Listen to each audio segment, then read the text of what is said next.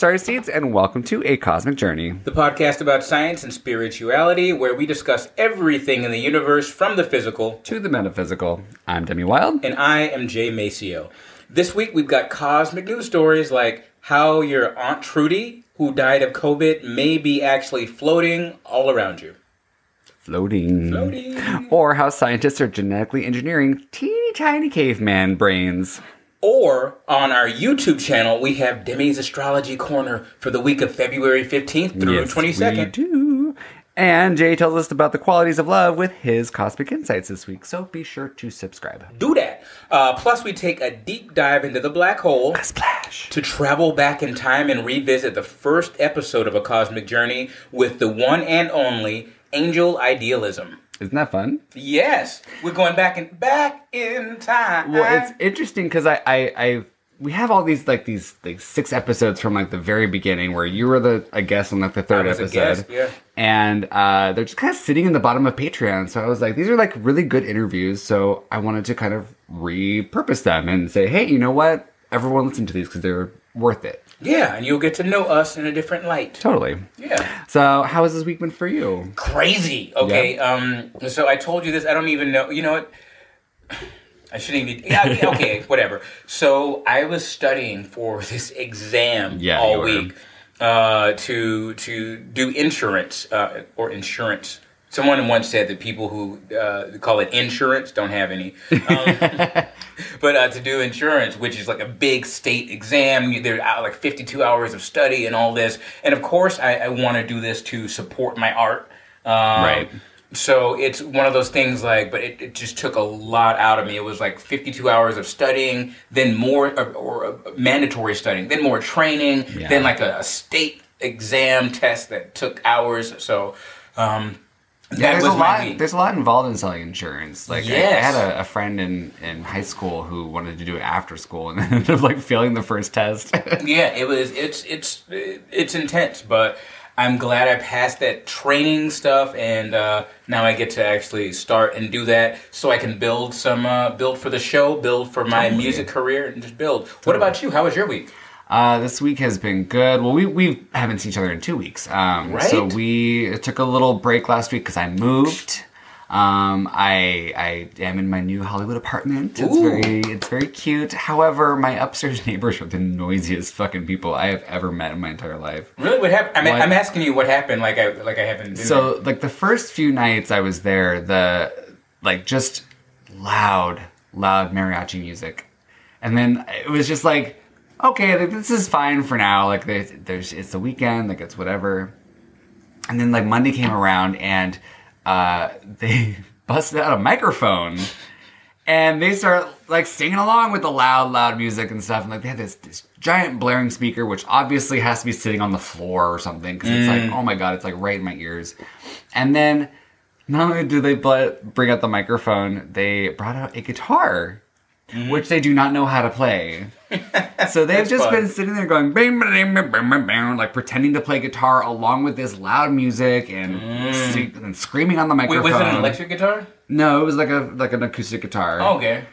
Pretending to play along with the thing. It's this is ridiculous now. And I finally complained and they told them to shut up and they finally have. But now they just like to move furniture around. Oh, gotcha.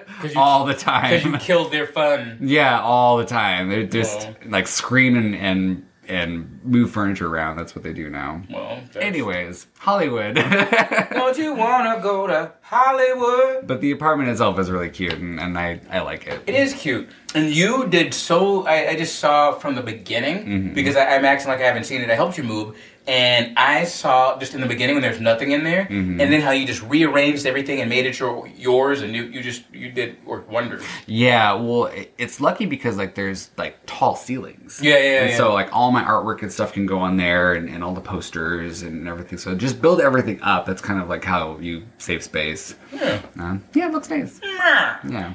But anyways, if anybody, I don't know what I'm talking about now. If anybody wants to come over, anybody wants to come over and hang out, we totally can. Yeah.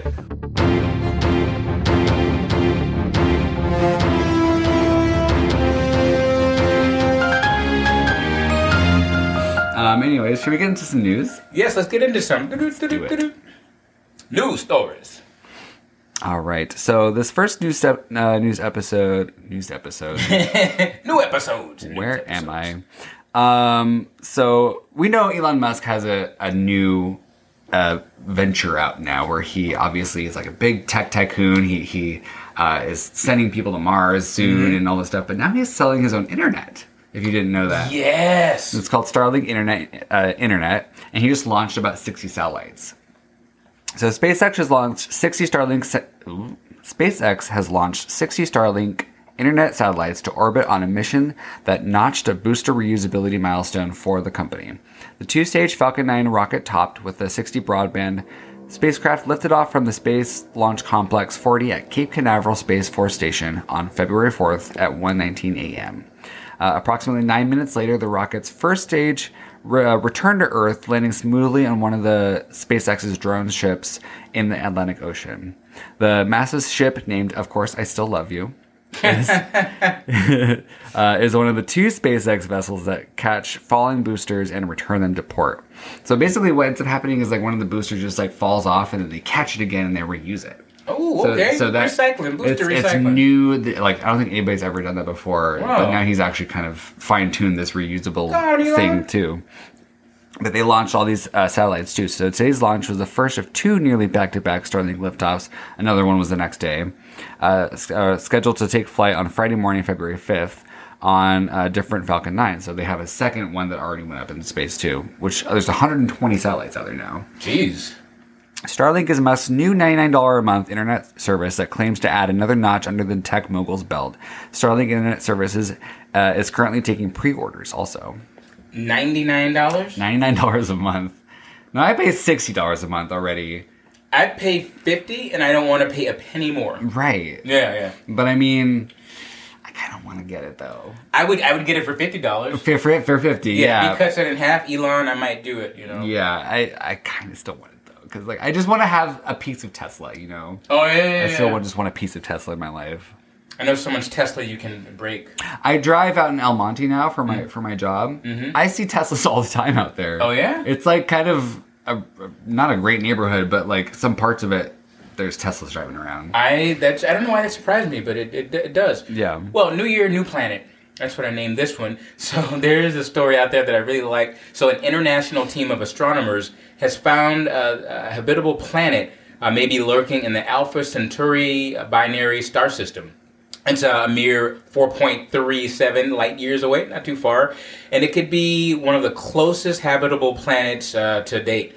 So there are a total of 3 stars in the system: Alpha Centauri A, B, and the Proxima Centauri, a small red dwarf star that's actually closer to us, 4.24 rather light years away, and it has a looser gravitational relationship with the other two. Right. Now there is the Large Telescope VLT in Chile found a bright. Very Large Telescope. Yeah, that's what it's called. VLT, Very Large Telescope. I love that. I love the acronym. Keep it simple, right? They found a bright thermal imaging signal coming from the habitable zone of Alpha Centauri A. The signal was found through the near. Here's another one. Near Earth. Why you can't? No, you can't do that. I know. Near Earth's Alpha Centauri region. Number 1, there's a C in there, and number 2, you can't have an acronym called near, and the first word is near. That just right. Like, I'm going to complain about that. I'm going to write your senator. But it's a $3 million project. For $3 million, they couldn't thought of a better name. Right. But it's a project. It's supported by the ESO and Breakthrough Watch, which is an initiative backed by the Israeli-Russian billionaire Yuri Milner. Now, the planet in question hasn't even been named yet. And its existence, it hasn't really been verified. It's home to, if it's home to life, though, it should be probably microbial life hanging out there in the clouds. And the signal could very well be caused by any number of other explanations, like hot cosmic dust. Hot Cosmic Dust, that's my new band name. Or Stray Photons, that's my other band name. That's the album title. Confirming the planet's existence shouldn't be too hard, as astronomers simply have to observe the object again and see if its new position corresponds with an orbit. So it's not really clear when any kind of follow-up is going to happen, but I think they should have done it already, and I'm going to write my senator about that shit.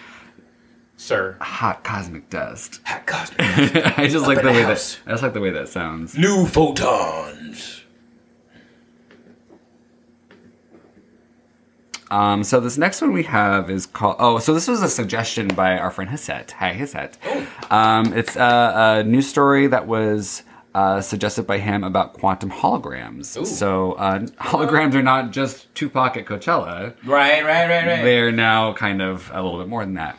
So a new technique involving entangled photons has led to a world first. Physicists have overcome a significant limitation of traditional holography by using quantum mechanics to successfully encode information within a hologram.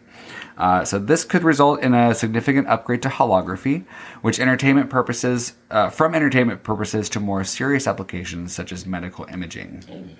So classical holography does very clever things with the direction, color, and polarization of light, but it has limitations, such as interface from unwanted light sources and strong sensitivity to mechanical instabilities, said physicist Hugo Dafayenne in the University of Glasgow in Scotland.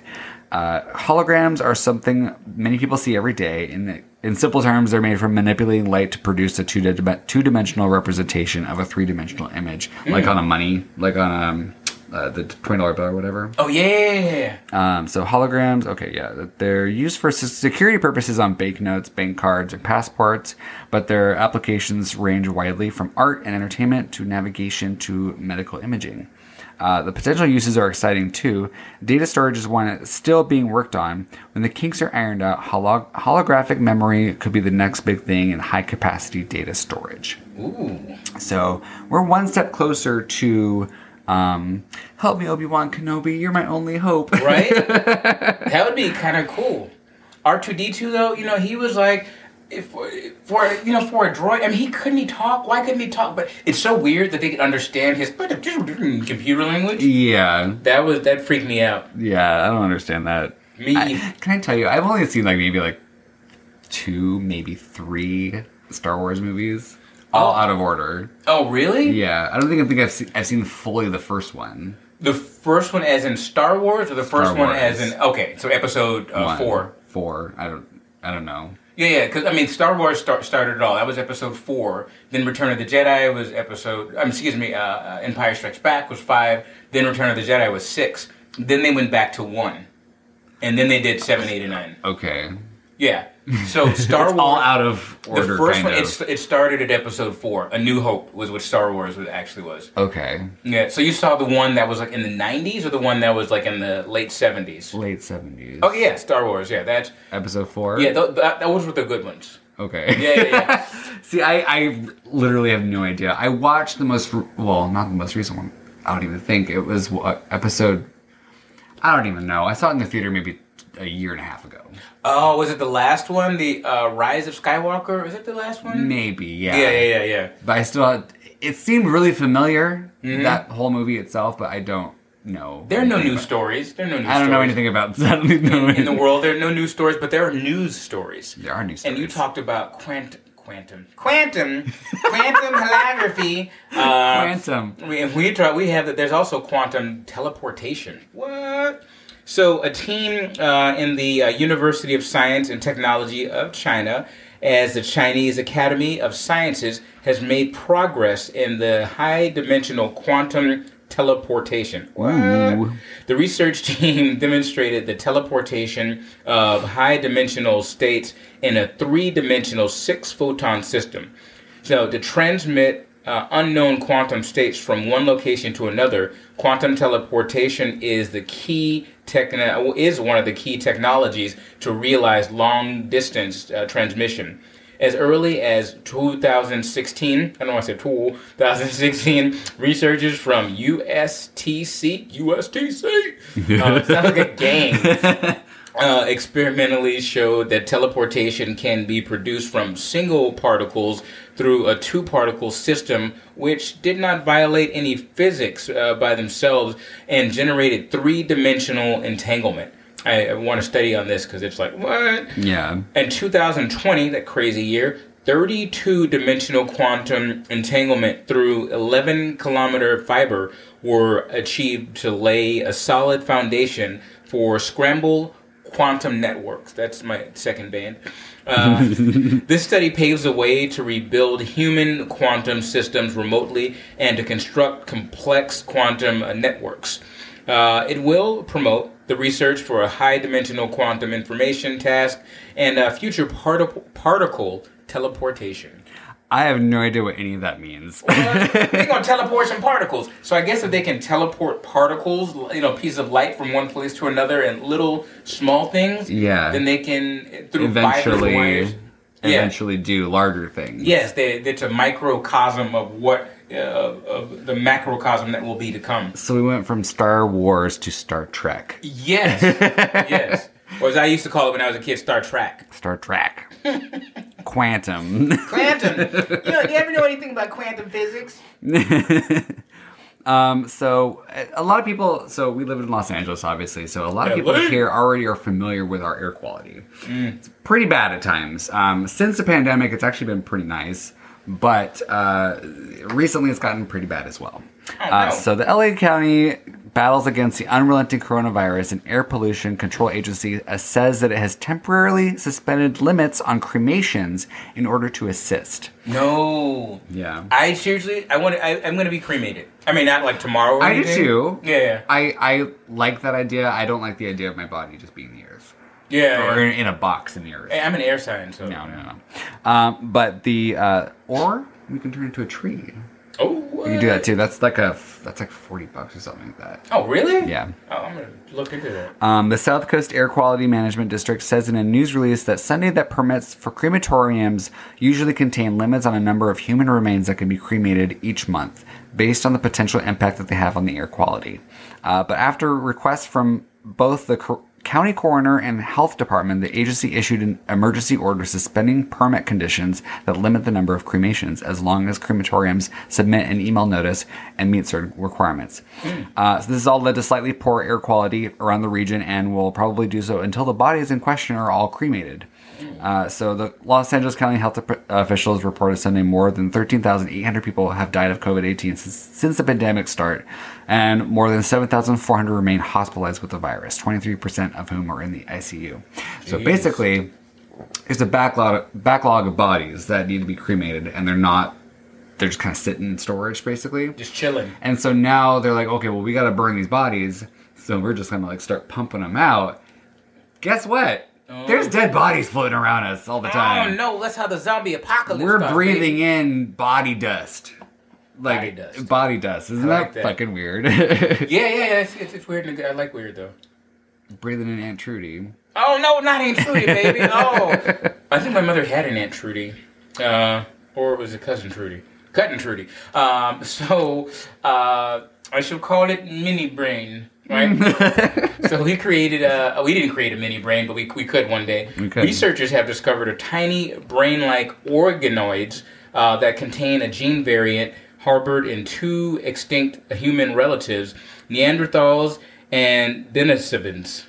Denisovans? Denisovans. Oh, I said a U. Denisovans. The tissue is made up by engineering human stem cells, and it's they're far from being true representations of these species' brains, but they show distinct differences from human organoids, including size, shape, and texture. So the findings published in the Science magazine on February 11th, that was 2 days from this ago from this recording, could help scientists understand the genetic pathways that allowed human brains to evolve. So the researchers, led by Alison Maturi, a neuroscientist in the University of California, San Diego, USCD, DC, whatever, used the gene editing technique CRISPR, Cas9, to introduce the Neanderthal and Denisovian form of the gene called NOVAL, or NAV, Nova 1, but Nova in capital. It's an acronym for something that we don't know. I'm sure. Maybe the N stands for Nova.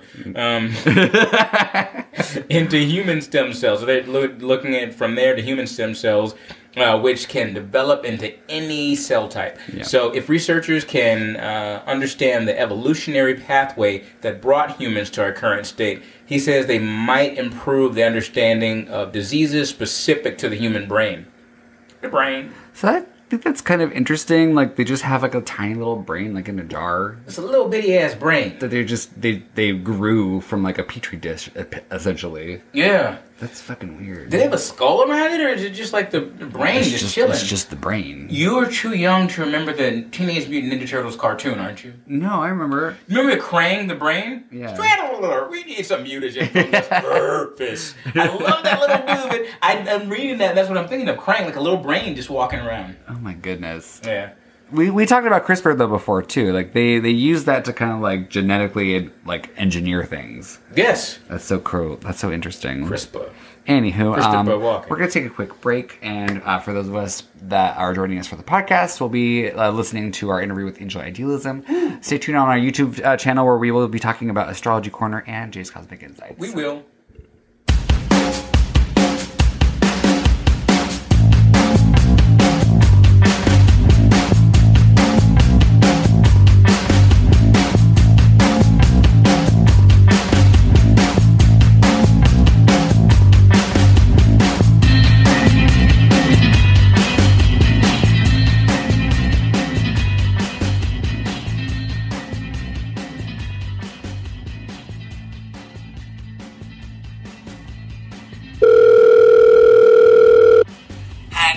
Sylvia calling you back. I just wanted to say, have you run out of ideas for the show, really? Are you reissuing old episodes and having them on the show? And I don't get it. Are people just not wanting to come on? Is that your thing? I don't know. Anyways, I'm going to listen anyways, and I hope you have a good show. But anyways, Uncle Stabby sends his love. He's out mowing the lawn. Of course, I'm going to send him out and get me some Virginia Slims later on. So, anywho, I love you. Have a good show. Bye. Okay, so I want to check your data. You were born in Vajazzle, California. Basically, Visalia, Visa, LIA. It's a very small town near Fresno. I totally got that. Okay. Born September 2nd, 1988. A very good year, by the way. Yes. At 10:18 a.m. Yes. Okay, so a.m., not p.m. A.m. All right, so this time, date, and place gives you Libra ascendant. So when somebody first meets you, they meet a Libra. And I know this chart format very well because I also have Libra rising, a totally different degree, but I get you. So people with Libra rising can be very thoughtful and considerate towards others, and so you attract selfishness in a partner. Yeah, okay. Which is great for us. No, it's not. Okay. It's great for them. Yeah. Because we give so much and we think about everything they need. Yeah. And they never think about us because they have Libra rising as well. Now, the good news about Libra rising, it's ruled by Venus, and so it means that you will age very well. Okay. Good. So, like, for example, I'm 8,000 years old, but I look 7,000 in photos. It's amazing. No one would know I am 8,000 years old. I feel it in my bones, but no one would know. Perfect. Because I have Libra, right? So, Libra is ruled by Venus, and Venus rules youthful beauty or youthful attractiveness. People that have Libra in their first house often get invited to fabulous parties because they remember to say please and thank you and to write those nice notes or cards. Things that most people wouldn't think of. People with Libra rising, we just naturally do it. And of course, we naturally attract selfish people. So, this person's nice. Let me take advantage. Yes. People confuse kindness for weakness, especially, I don't know about where you are in New York City, it's just like, and then, I have to be the tough guy again. It's like, oh my God, did we have to do that? Can I just be I say, can I just be a nice bitch, motherfucker? Can I just be a nice bitch? I feel a punk rock song coming on. Totally. Can I just be a nice bitch? I love that. And I'll probably burst into a punk rock song now and again, throughout the session. Oh, and at 7 o'clock my time, I'm going to yell out the window for about 1 minute. So I love that, actually. That's I hear the video, I see the videos online. It's amazing. Oh my god. Well, these are like unplugged videos without all my, fucking hair and shit. But there's Sarah Silverman was like out there banging pots and pans, like those, yeah. So I don't use pots and pans. I scream out the window with my microphone and I play my theremin. Yes, that's cool. For about a minute or two, so you get a free concert as part of the service. Okay, that's cool. So, all right. So theoretically, the reason why you attract selfish partners is so that you can learn to be more, to have more self-assertion.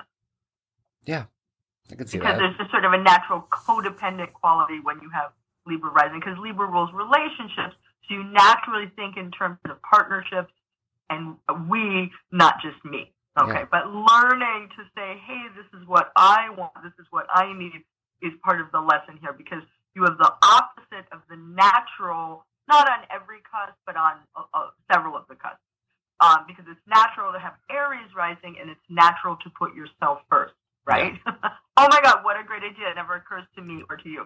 Yeah. So if you're surrounded by selfish people, learning how to have boundaries and say, hey, what are my needs? Yeah. So you realize your needs through others, but sometimes it needs to be that you just know what you want independently of others. Totally. All right. So that's the Libra ascendant, so that gives you Aries descendant. Aries is ruled by Mars, and so it means that you may have somewhat aggressive partners as well, or that you would want the partner to do more of the pursuing. Mm-hmm. So in these days, boys are not boys and girls are not girls, and everything's all meshed up, and So who's going to pursue who on the dance card? Who would know now? I can't figure it out. But anyway, so Aries rules is ruled by Mars, and Mars rules aggression and fighting. So you want to try to avoid, a relationship where there's a lot of fighting and aggression. Mm-hmm. And again, that's if you're with a selfish person or a narcissist, you're going to have lots of that. So I call them narcissists. Mm-hmm. Well, I'm kind of blown away because I'm actually I'm immediately going to like several physical altercations I've gotten with exes in the past, but this is a lesson that I've definitely felt I've been learning. For sure. Okay. Well, it's sort of the chart layout. It's kind of a brutal way because the chart is the opposite of the natural incarnation of a chart. It's natural to say, this is what I want. This is what I want in a relationship. But it's like, what would you want? And then, you attract very selfish people, and then eventually you fight back because you're not totally passive and like what. And Libras just hate injustice, like social injustice, political injustice, injustice in relationships. But you often attract it when you have, Libra rising. Yeah. So anyway, trying not to get into fights with currents or with exes, but realizing who you let into your life and taking responsibility for that. Mm-hmm. Like I felt like I was Rip Van Winkle. I woke up like in 2017, and like, who are these fucktards I've been hanging out with for 30 fucking years? Oh my God! Like, what? How did I just all of a sudden see how fucked up they were? Because some transits were happening. But anyway, whoa. So just learning to balance that. In the 7th house, the 7th house is also the house of clients, by the way. So if you have a job where you work for yourself and clients come to you, they could come to you because you're an expert in some way, or you have an expert next to your name, and therefore people, he's an expert, let me go to him.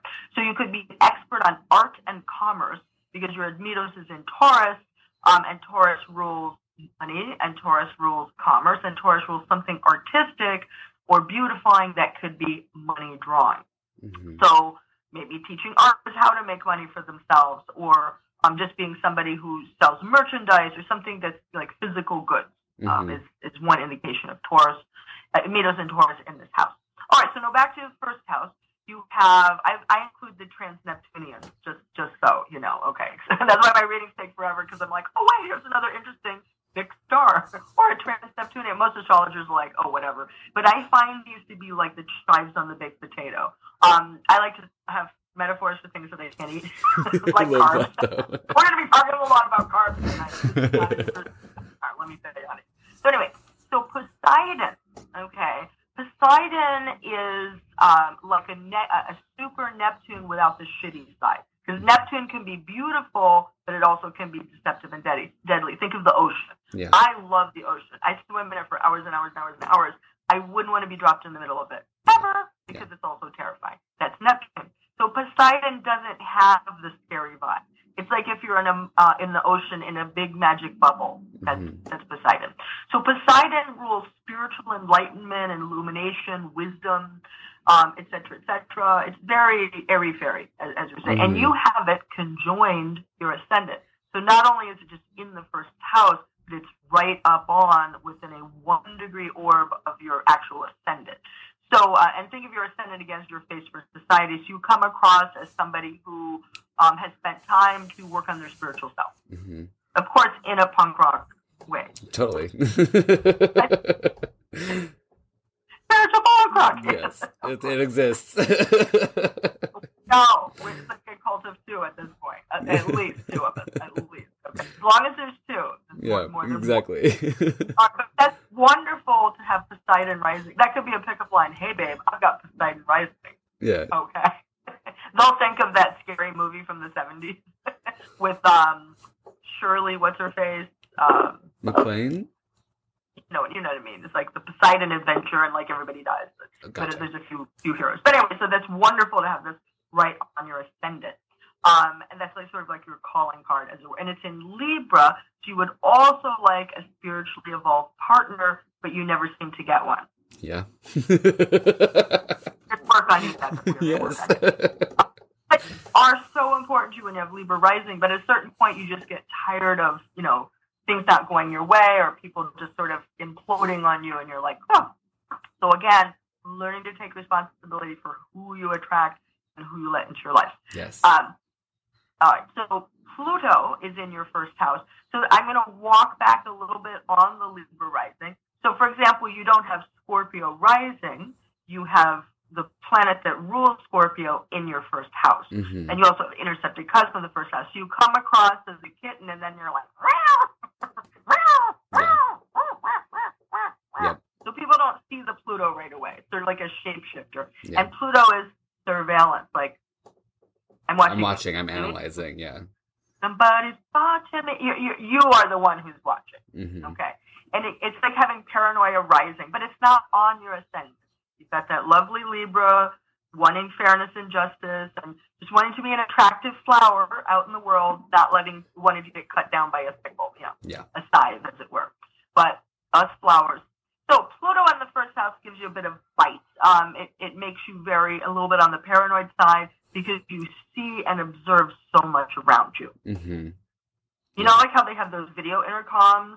Like, I've always wanted one, so you can see the person down there. I love those things. I want to have 10 in my house. Is it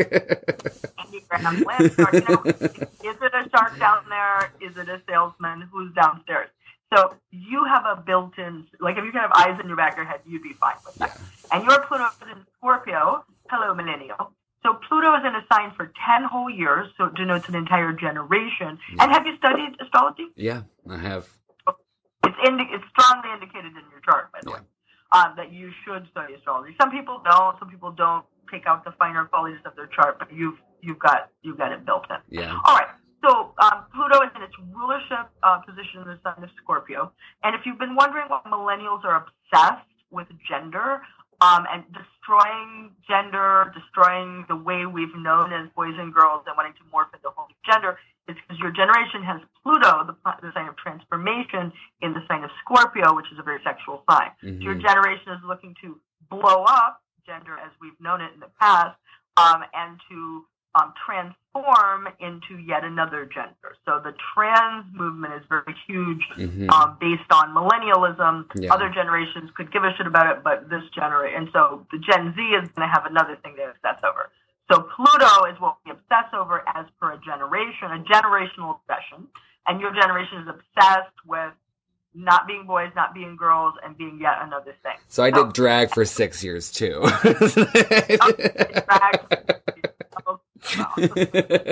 dragged 35 years. Exactly. Yes, queen.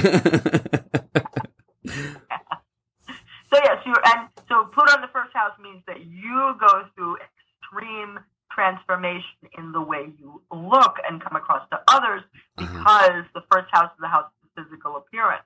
Like just, throwing on a wig is not enough for you. You got to do the whole nine because Pluto in Scorpio is extreme and intense, and you would have it no other way. Yeah. Like I have a client who has, I never say names in content, but he has Pluto, his Scorpio rising and Pluto right on his ascendant. And he looks at me and he says, "Are you intimidated by me because I'm a 6'8" black guy?" And I said, "Are you intimidated by me because I'm not?" And I said, "Sit the fuck down." He goes, "Okay." Oh my God. I love telling him, 6 foot man, just sit the fuck down. He's like, "Oh, okay." Right. He was a puppy then. He was my puppy. And he was 30 years my senior, but who's counting really? Oh my God. Anyway, you have also Cupido in the first house. And Cupido is a minor trans-Neptunian. But the fact that you have it very close to your Pluto in the first house gives it a little bit more weight. It indicates that you may want to have a beautifully decorated home. You may have artists in your environment. You want to surround yourself with art and beauty. Yes, Who does I that? do. Well, some people do. Some people want to go to Krispy Kreme. What can I say? And so you want artistic people around you in your home, preferably in your family if you can help it, or your drag family. And it says people love to come to your house in meetings. Come on in my house, come on. But the punk version, yeah. Anyway, you've got a kind of intense first house. The first house, your seventh house is more mellow in terms of what's in it. But again, the first and seventh house is your personal axis, your own personal Jesus. So first house, seventh house, it's all on you to get your personal needs fulfilled. Right. The first house, what you put out and about, you with the many in society, and the seventh house, who's going to put a ring on it? Who's going to be the one and one? Okay. All right. So second and eighth is the financial axis. You have Scorpio on the cusp of this house. You're all or nothing, do or die when it comes to money. A yes is a yes, a no is a no, a maybe is why the fuck we still talking. So when somebody comes to you with some half-ass money shit, that's a no. Yep. And you must trust your instincts about money. If you get a bad juju about money, a money deal, that is a big no. If you get a meh, that's also a no. And that's the Scorpio way. A yes is a strong feeling. A no is anything that's not a strong feeling. That's the way Pluto/Scorpio works. Right. All right, and so the second house, you don't have a lot in your second house. It doesn't mean you'll never make money. It just means that money's not your maker. It's not the most important thing in your whole world. I was about to do some rap, but I stopped myself in time. All right, so you have Scorpio. Saturn at the very end of your second house, but really belonging to the third. So there's a causal effect between second and third because you've got a major planet, well, actually two major planets kind of straddling this cup. So that means money is tied to communication, and communication about serious esoteric studies. For example, astrology would be one. And I'm going to flesh that out and get more into that when we get to your third house. But right now we're still at the second. And in astrology, we call it the 4-degree rule. Some say the 6-degree rule. If an astral body is within a few degrees of the next cusp, it features or favors that house more than the house that it's in. But like an amateur astrologer would say, "Oh, you'll be impoverished with Saturn in your second house." Not true. The fear of not having money, the fear of loss of money is a fire under your butt to make money. Yeah. Yeah, because you're like, Saturn is what we fear. And if it's in the second house, anywhere near the second house, you're like, where's my money? I don't feel safe. Where's my money? Is it under the mattress? Is it in the pillowcase? Is it in the bank? Is it in Venmo? Where's my money? You need to be structured, organized, and disciplined wherever Saturn is. And it has more of an effect on the third, the house of communication, which I'm going to get up into in a minute. So that means sometimes it means getting a government paycheck. Saturn in the second house. It's not anywhere near the cusp of the second. It's at the very end, and it's not in the same sign as the cusp. So it's not particularly strong in this house. It's at the very end of the house. Right. But more on Saturn when we get to the third. So your Saturn is in the sign of Sagittarius. So that means you need to explore the length and breadth of the world and of your mind and of your philosophies. It's important not to be to sell yourself short in terms of your philosophies and to flesh them out and to explore them as much as possible. So if you haven't been to Spain, go to Spain. If you haven't been all over the world, go all over the world. If you're limited in your philosophies, or if your financial situation limits you in your philosophies, that's where you need to get the funding to go to school, where you need to say, hey, I need to step up. I want this. Yeah. Okay. And Saturn is an odd bird. It's an incredibly important planet, but it has a bad rap because it can be fucking pure evil sometimes. It hurts. When you're on the bad end of Saturn, oh man, that's ouchie wawa. Yeah. So learning to go all out in terms of your philosophy, your travels, your education. There could have been sometimes you wanted to be more well educated and couldn't. You wanted to travel more and couldn't for some reason. So with Saturn, you must make the effort. And by overcoming our Saturn, that's how we grow up. That's how the fine steel goes through the fire to become finer steel. Mm-hmm. It tests you until you are strong. And Saturn rules bones and teeth and anything that's left over after we expire. So it rules what is enduring and what is important. Okay, so it's structurally important. It also has to do with authority figures. It's important for me to make the money. It's important for me to fund my ideas and to fund my goals and to explore. Yeah. Yes. Yeah. Got it. Yes, exactly. But Saturn is where we have to put some effort in. It's the 99% perspiration. Yeah. Jupiter is the 1% inspiration. It's easy. It's lucky. It's great. Saturn is, boy, did I earn that. And Saturn rewards you for due diligence. So, sometimes, when you're up hard on a Saturn aspect, like I have Saturn right on the sun right now, which by transit, which is, so wonderful. Yeah. But understanding Saturn, understanding your relationship with authority figures, your relationship with discipline separates the men from the boys that work. Mm-hmm. If men want to be separated from the boys, Sometimes boys want to be girls. Whoops. Too far. Me, I can't believe it. All right. Oh wait, you found me on Guys Be Fun? Yes. Yeah. Oh, all right. So there's no such thing as going too far. No. Yeah. You can say whatever. I want to go on their show. Nothing bothers me. I want to go on their show to talk about Corona. I don't know if they'll have it back, but they were so sweet. I love them. I still haven't listened to that goddamn tape. I'm gonna do it in lockdown. I promise. I just get so busy and I forget. Anyway, so now the opposite cusp we have Taurus. Ooh, are you familiar with Al Ghul Kaput? No. Al Ghul Kaput? Okay. Well, you have a demon star on the cusp of your 8th house. Yeah. The 8th house is sex, death, and taxes. It's a Scorpio house. It's a very loaded house. You have the opposite sign than the natural rule. You have Taurus on the cusp of this house, but it's a Scorpio house. But the deal with Taurus is this particular degree of Taurus. It's a twisted, evil, dark star. The binary blinking stars of the Taurus Epsilon Bull constellation, the bull's eyes, as it were. 24 degrees is kaput, as it. Al Ghul boils down to the same Latin root as alcohol. So I'm going to give you some. Now, if you feed these demons twisted, dark art and music, they will give you wealth and fame in your lifetime. If you feed the demon alcohol, your life is absolute shit.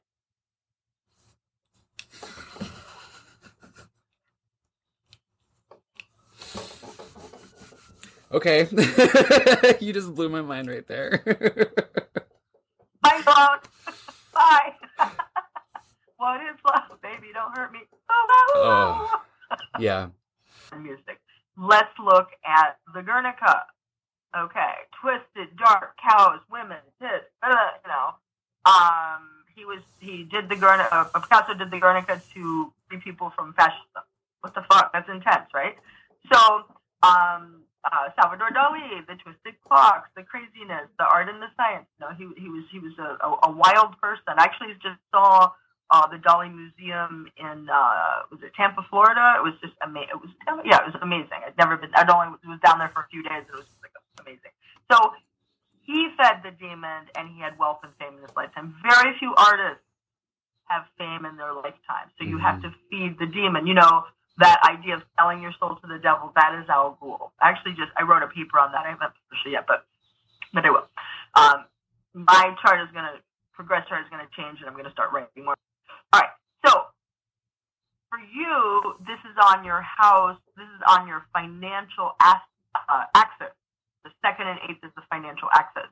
And you are much better at getting people to give you money than you are at making your own. Okay. Work. You better not work, motherfucker. If you're not working, you better not work, motherfucker, not work. Yeah, because working is just like not for you. Yeah. Working is not for me at all. No, forget it. So if you have your own business or if you work for a corporation, they're going to want to give you money or invest in you because you're twisted and dark in some way, and you have some unique way of making art and commerce work for you. And I'm going to give you one more example, Johnny Depp. He rode Al Ghul all the way to the fucking bank until Amber Heard shit on his bed. I hate her so much. I hate her. She's so not punk rock. Yeah, right. She must die. I don't die. But anyway, so every film he's ever been in is so Al Ghul-esque. Nightmare on Elm Street, Freddy Krueger. Edgy, think edgy. Okay. Captain Jack Sparrow, Edward Scissorhands, the barber, the barber who cuts off people's heads. Every single thing, he's got a knife, he's got knives coming out of his hands. He's as edgy as you can fucking get, but he's also mainstream. Yeah. So he made a decision long ago to be creepy, to be weird, to be horror, to be whatever it is that he is, that's artistic and edgy, and he's got to be a gazillionaire. Okay. So this is on a financial axis. So do not burn the candle at both ends. Do not feed the demon alcohol, demon rum, and drugs, because the demon will basically turns into an asshole. Yeah. So it's not to be born. But twisted dark art and music, major corporations will invest in you. You could have your own company and make shit tons of money with this chart, just based on Al Ghul kaput on the cusp of your financial axis, the axis where people give to you. This is the second house is how you make your money, and you've got Scorpio rising on it and Saturn setting on it. So it's like you've had some hardships with money, but if you can tune into this ability of the qualities I just discussed with you, the money will be exponential. And you also have Zeus, which is like a loaded gun, not a gun like shooting people, but just like energy that's directed, is forming a trine to the cusp of that house. More on that later. But anyway, so in the 8th house, you have a lot of good bits in there. Are you due to inherit money from family? Not to my knowledge. My grandparents are rich. I don't know how much they have in savings, but that's the only thing I can possibly think of. I would be absolutely shocked if you did not inherit money from family. Okay. One, Taurus is ruled by Venus, so there's a Venusian vibe. And, that's fascinating. So the ruler of your 8th house is Venus, and your Venus is in Cancer, and Cancer rules La Familia. Mm-hmm. So you're definitely, I would be absolutely, I knew this cheap bitch once. Only one cheap bitch one time, live. All right. And she was always trying to get freebies off people. She was always trying to crash on my couch, blah, blah, blah. And she was always trying to get a free reading. So finally I gave this bitch, I knew her for years and she was crazy, but I gave her a free reading. She's a friend of a friend, blah, blah, blah. And I looked at her chart and I said, did you inherit a bunch of money from your family? She goes, yeah, I have a trust fund. Why are you crashing on my couch then? She goes, well, I don't want to use any of that money. I said, but it's okay for you to use all your friends. She goes, well, yeah. Oh my God. But that's how I knew as I looked. See, people lie, charts don't. So I looked at her chart, and it was even more exacting because the ruler of her second was the moon, and then her moon sat in the eighth. If she didn't hear money, I'd eat my own ass. And come on. It's like, it is what it is. So, that's how I know. Anyway, from real life experience. So anyway, so we have the moon, which is the ruler of, the moon rules real estate. So if you wanted to invest, you want to invest in real estate. Totally, yeah. Because the moon rules real estate, and the eighth house is the house of investment. It's also the house of jointly owned resources of you and a marriage partner or a business partner. But primarily, the moon in the eighth house means that you will inherit money from your family. And that when you inherit money, invest it in real estate, and you'll be really glad that you did. Now, your moon is in Gemini, which means you are of two minds about everything. Yep. When there's red, you want to say green. When there's yellow, you want to say purple. It's the way the Gemini energy balances itself or doesn't balance itself. It's the kind of mutable air, wacky. And Daisy, I love him not. I love her not. I love it. I love they not. Oh, I love that one. They. You just change your mind all the time. So depending on when you're asked, you can have a different opinion. Just the way you go. You're just changey. Yeah. So then, but remember, this exists in a Scorpio house. So you have a dash of Scorpio to all of these flavors here. So the primary thing, let's say the rice the moon is in Gemini, but you've got some bullion that's in Scorpio. So you just get a flash, a dash or flavor of the house, as it were. So you're shallow, but really fucking intense. Yeah. Really intense. Yeah. How about you? Let's keep it service.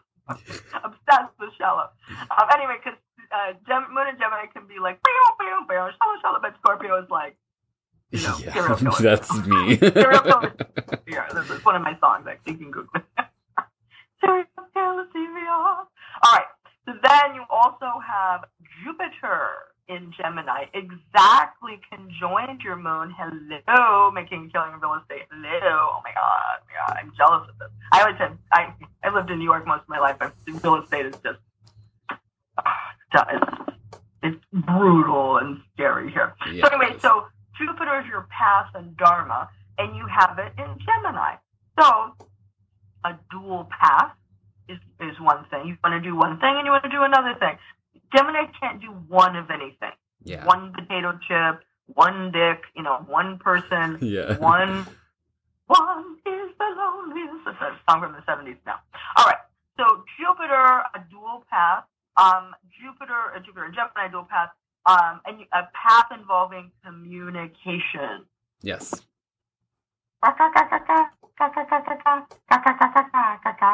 Geminis never like to stop talking. Of course, you're a Virgo sun, but boy, Virgo, Gemini, you must have a lot of nervous energy. I do. I do. Quite a bit. Hard angles involving the mutables, some mutable T-squares. Ouchie, wah. I got a couple of those. All right. So Jupiter in the 8th house means that you can make a killing from investment. Jupiter next to the moon in the 8th house means you can make a killing in real estate investment. Also, the food industry. Okay. Food preparation, food growing, agriculture, restaurateuring, the service industry, hospitality. Sure. All things. What? Sure, yeah. That doesn't mean you have to be a waiter. I am a waiter. That's the thing. but that is the low end of what you can do. Yeah, totally. Not that you're not amazing at it, but we can go. Yeah. We can go much, much bigger and better. Yeah. And once you start investing in real estate and possibly working out of your home, communicating, and you've got some.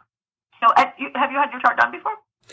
Not this intensely. Nobody got they get it So anyway, you get this insane grand trine in your chart. Insane. I'm so jealous of this grand trine. So good. You're gonna. That's a grand trine is an aspect, and aspects is the second phase. Right now, we're doing planets and signs, planets and houses, and we're balling. We're on a roll. All right. So I love your Moon Jupiter exact conjunction, and conjunction is also an aspect. You have what's known as a stellium in Gemini, which means 3 or more placements all in the same sign back to back. But they're the one is much widely spaced. But your Moon and Jupiter are exactly conjoined at 5 degrees of Gemini. Work. Wow. So you would never be hurting for work, especially in hospitality, service industry. But more, the higher brow would be communication. Yeah. Very intense communication and esoteric communications, because the 8th house is the house of mystery, of the afterlife, of esoteric studies. Okay. So then you have Hades. Do you own any land property? No, not right now. Do. Yeah. You know, there's people around with the metal detectors. Mm-hmm. You're the kind of motherfucker that if you bought like a little tiny plot of land, oh, I found gold. Oh, precious metal, oil, look at that. I told this bitch that she was going to inherit, that she should reconnect with her father based on Hades, and it was the 4th house or whatever. She goes, I haven't talked to my dad in 10 years. He's a bachelor. I'm like, trust me, you're going to want to do this during this transit, during this time period. She emailed me 2 weeks later. She had inherited a gold mine. I said, I don't believe you. She said, I'm going to email you the deeds. Wow. Her dad was so happy that she called him and came to visit him. He's like, I know you don't even know about this, but I'm going to put this in your name now. Wow. Wow. Because she so had it land. like that. So this is the house of investment, okay? And Hades rules things of value in the earth. You know how you can have, a piece of coal and it turns into a diamond? Mm-hmm. Things pressurized in the earth. Oil, that's a gusher. Yeah. But Hades has another meaning. It rules ancient wisdom. And your generation has it in Gemini. And Hades stays in the sign for a very long time, I believe. So Hades in Gemini, so your generation really blew up astrology because you were really big on communicating, Gemini, about ancient wisdom, Hades. Now this is part of this money-drawing stellium in your 8th house. And Hades is one of the rulers of, mic drop, astrology. Mm-hmm. Yeah, because it rules ancient wisdom. So you've got Moon, you've got Jupiter, and Hades all up in your 8th house, close in orb and conjunction. 5 degrees, and 8 degrees. That's right up in there. And so that means the Hades is right up on your Moon-Jupiter conjunction. Well, it's part of the conjunction. That is super money dry. I have Neptune, the planet of where the fuck is it in my financial axis. So it's like, the possibility of making money, it's like, where'd it go? It's vanishing before my eyes. Constant changing decimal point. It's like, it never stays in one place. And I have to call my bank all the time. Oh yeah, we fixed it. The decimal point feels like, it always moves in the wrong direction. Oh my God. But not you, Queen, not you. Okay. So then next up you have Chronos. And Chronos is fascinating. Chronos is the shit, the word, the highest possible attainable quality. Okay. And you have this in your house of esoteric studies and esoteric knowledge in the sign of Gemini. So communicating very high level metaphysics. Yes. And I'm going to explain its relations to other aspects in your chart, how it's aspected in your chart. Oh, interesting. And I just recently put Chronos up in the mix because I didn't have it in my other program, and I got this new program. I'm like, those are asteroids, right? What? Those are asteroids, right? It's a trans-Neptunian. It's hard to even explain what that is.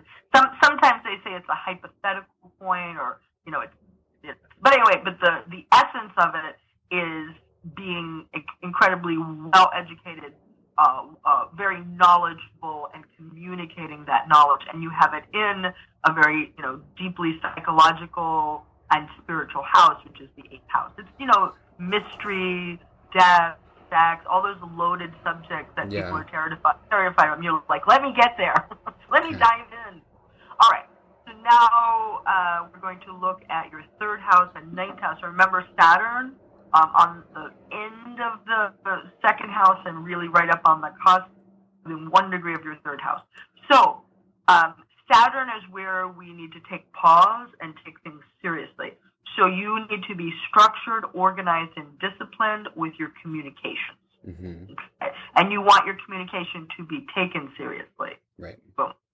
And Saturn also means with great perseverance over time, there could be somewhat of that. You can become an expert or really somebody who's an authority or very knowledgeable. Okay. But again, Saturn, rewards for due diligence. Like when you get a diploma, it's because you worked your ass off for 4 years. Mm-hmm. You didn't just get handed to it. Again, 99% perspiration. You get the 99% perspiration on your house of communications. That means you really want to work and be structured, organized, and disciplined with your communications. Mm-hmm. It means that communication at times could have been hard for you, or you felt criticized for your communications, or you felt sad or depressed about the things that you wanted to communicate, but you must persevere with Saturn.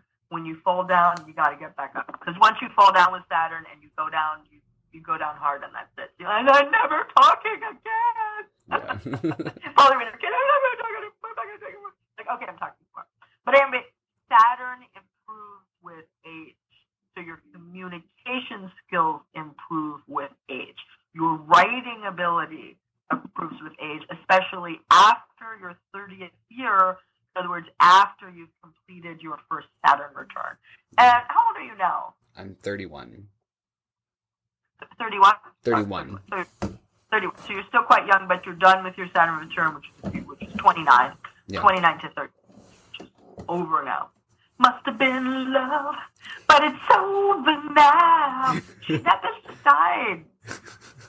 Which one? What? The woman, Roxette, the woman who was Roxette died. Oh, she died. All these icons are dying. I'm writing a punk rock song. All my icons are dying. All my stars are dead.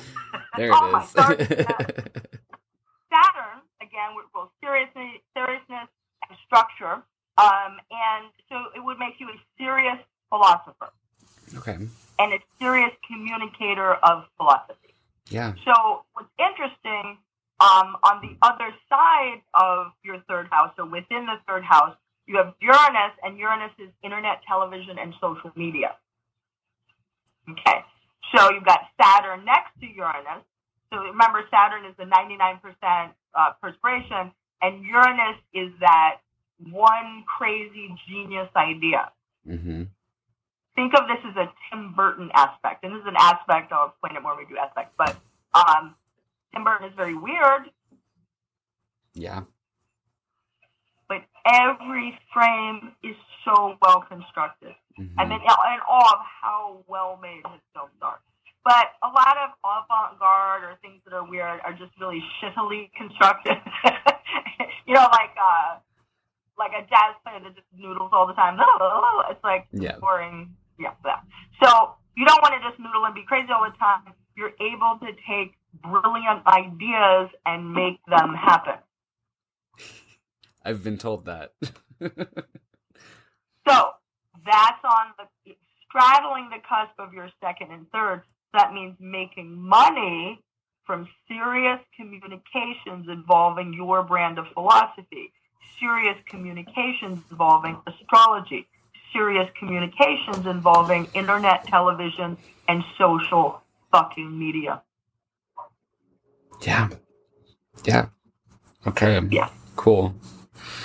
So dare to be weird, but do it well. If you can't do it well, forget it. It's like bringing brilliant and strange things into the world, but bringing them on a platter that people can understand. And that's very hard. Not many people can actually do that successfully. And it takes a lot of tenacity and a lot of getting knocked on your butt and people saying, you're weird. That's weird. I don't understand it. Yep. got to do it anyway. Yep. So you have Uranus in Sagittarius. Uranus is 7 years in a sign. So you are the Uranus in Sagittarius generation. In other words, the older set of millennials. Not that you're old, but you're older than, 84 is when millennialism started. So anyway, so Uranus in Sagittarius, you're most brilliant and insightful in higher education, travel, publishing, advertising, broadcasting, and the law. So sometimes those said enterprise makes you feel depressed or restricted, and so you sort of rebel against it. And again, that's the Tim Burton's weird done well. Mm-hmm. Right on money and communication. So your money depends on your ability to construct weird well. Mm-hmm. All right. And so Saturn and Uranus are the co-rulers of astrology, by the way. So basically that energy is very Aquarian, pushing the future and doing it based on science. All right, so then in the third house, you have Neptune. So Uranus and Neptune are two of the broadcast planets, and they both rule astrology. I think Uranus more so, and Neptune rules more airy-fairy and, mediumship and tarot, etc. Uranus is definitely, astrology is scientific-based, so that's why I give it a little bit more of the Uranian ruler. So anyway, but these are both astrology planets and both readership planets in your third house, the house of communication. So it means that you're able to draw on your creative imagination while you're communicating. And a great idea. I want to try it sometime. All right. So then you have Neptune in Capricorn. You are the Neptune in Capricorn generation. Definitely, Neptune stays 14 years in the sign. So throughout most of the millennial, or all millennial years, Neptune is in Capricorn. So your generation likes to escape through reality. Hence, your generation's love of reality shows. Like, I've had Jersey Shore thrown out of a nightclub before. That actually happened. I was like, they're like, I can't believe you're throwing us out. I'm like, you're too dumb to even know what's happening. You have to go. And loved it so. And the drag queens are like, yeah, we hate those ugly people. Anyway, get them out of here. They have no fashion. There's just trashy without fashion is just not okay. Right. So anyway, this is the Gemini house. So you like to communicate, it's the Gemini flavor of this house, in a dreamy way. Sometimes you get confused in your communications. Sometimes you have to get lost in order to get found in them. Mm-hmm. That's just the nature of Neptune. It's just kind of wonderkin and magical and deceptive. Because remember, it's got the shitty side, like dropped in the middle of the ocean, like, oh my God, this is scary. All right, because feeling lost is always a scary thing. All right, so the ninth house is higher education, travel, publishing, advertising, broadcasting, and the law. You have Gemini on the cusp of this house, opposite of the natural, because it's the Sag house. And Gemini rules communication. So did you go to school to study communication? I did. So we were meant to do? Yes. Or study psychosis. Gemini is basically the psychotic. Yeah. Yeah. I excelled very well at it, and I do need to go back. I think I've been called back, but you'll spend a fair amount of time in higher education. Yeah, because you got a lot going on in this house. First of all, you have Chiron, the wounded healer, in this house. Mm-hmm. So that means college could have been kind of a painful experience, but also healing in some way. Yeah, college may have felt like an open wound, and your classmates were throwing salt on you at some point. Yeah. But you're like, I love this, I hate this, this is awful, I'm learning. Yeah. Because Chiron is the learning asteroid. Mm-hmm. But it's often we learn because we're in pain about some things we have to learn. I have it at my sixth house, but you don't have it there. Oh, God. All right, so my everyday job to be a wounded healer. I tumble for you. Mm-hmm. I'm Boy George. I know. I've transitioned pretty I'm not a shallow. Haven't we all? I'm not a shallow culture club motherfucker anymore. I'm Girl George now, okay? I've met him before. He doesn't actually DJ. He has a midget. Yeah. It's true. Yeah. I've seen the midget, and it is also blowing him. That's ridiculous. I don't know for sure if that happened, but I really, really think so. But anyway, it was like his mini-me. All right, so you have Chiron in Cancer. So you see your family as an open wound with salt in it. Mm-hmm. Basically, Happy Mother's Day. Yeah. Whoops. Yeah. I just can't wait till tomorrow when it's like not that. All right. So anyway, I'm not like a big fan person. So anyway, so Chiron in Cancer means that you may have gone to school in order to learn things and to help heal things that happened in your family domain. It also means that you may want to go to school to be a healer in some way. Mm-hmm. Reiki, psychology, philosophy. So you've had your philosophies sort of shat upon a little bit as far as you're concerned, and you're here to sort of stick up for and be tenacious about your philosophies and your philosophies about healing, being hurt, and being healed. That's so fucking profound. I've got to change the subject. Chiron has profundity about it. Yeah.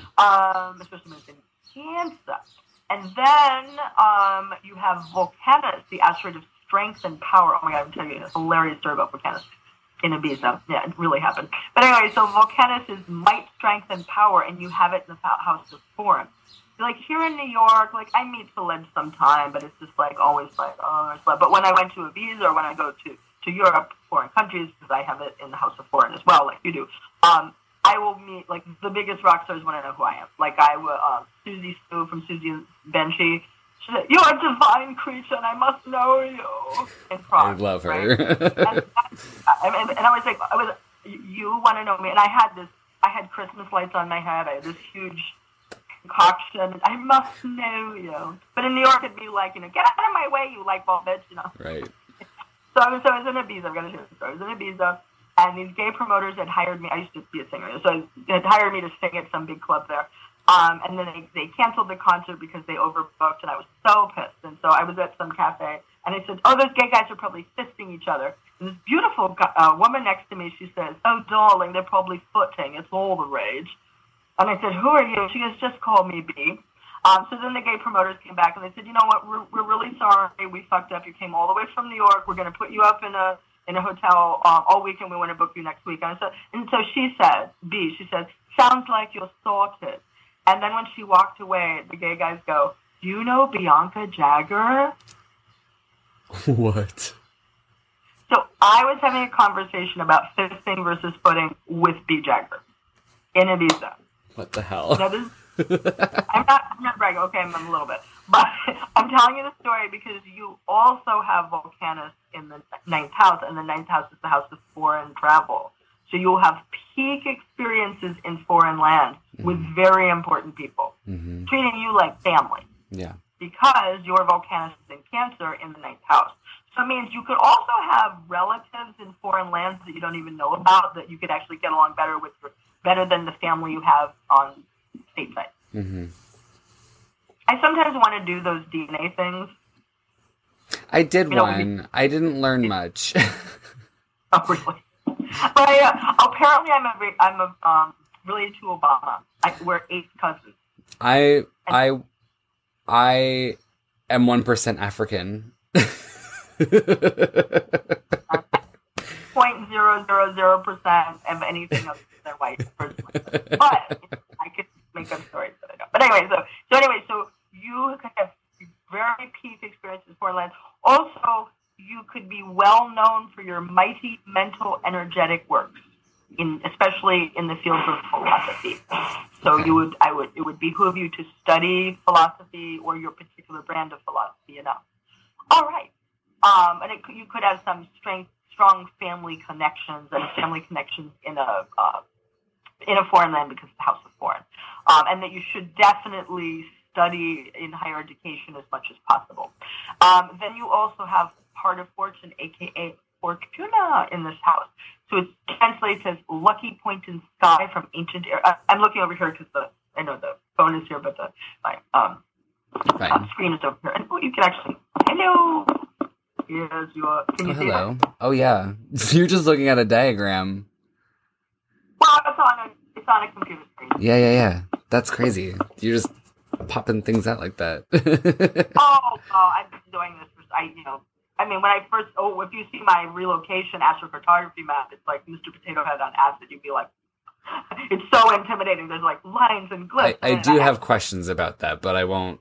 That's another thing. Yeah. Another time. But anyway, this is much more simplistic to do a chart than to do relocating a chart over the world. It's like, but that's my specialty. So, but anyway, but I have really great memorization skills, and you absolutely must have that if you're in astrology. If you like to forget shit, I don't forget anything.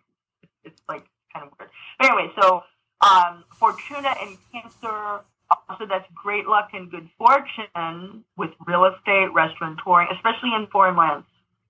Oh. Like, I start a hot dog stand in a foreign country, and it turns into punk rock, Nathan's punk rock, something like that. All right, punk rock pizza. Why not? Little car. No, seriously, why not? If I saw punk rock pizza, I don't even eat pizza, but I'd buy it because I'd be like, that's gotta be good. Right. It's got razor blades in it. It's good. It's delicious. All right. So it's a very fortunate point in this house. And then you have Venus, and Venus is art, love, beauty, music, and mic drop, money itself, because it's the natural ruler of the second house, but it's the ruler of your actual eighth house, the house of investment. So your house of investment goes to the ninth house. Yeah. So you may want to think about investing in foreign real estate. Okay. Like if you do get an inheritance, might want to think about that. And I have a feeling that real estate's going to be really cheap the next couple of years. Really soon. In New York City. Mm-hmm. Mm-hmm. It's never, but it's like, oh my God. Yeah, it's just, I'm going to be making a move and buying some property. If I can possibly arrange it. All right. So you have a very rich, full ninth house. Higher education, travel, publishing, advertising, broadcasting, and the law. And you feel very emotionally connected to this house because you have a lot of Cancer energy in it. All right. So I have to pee. Golden showers are no longer included in the reading because of Trump. He's ruined it for me. I'll be right back. No problem.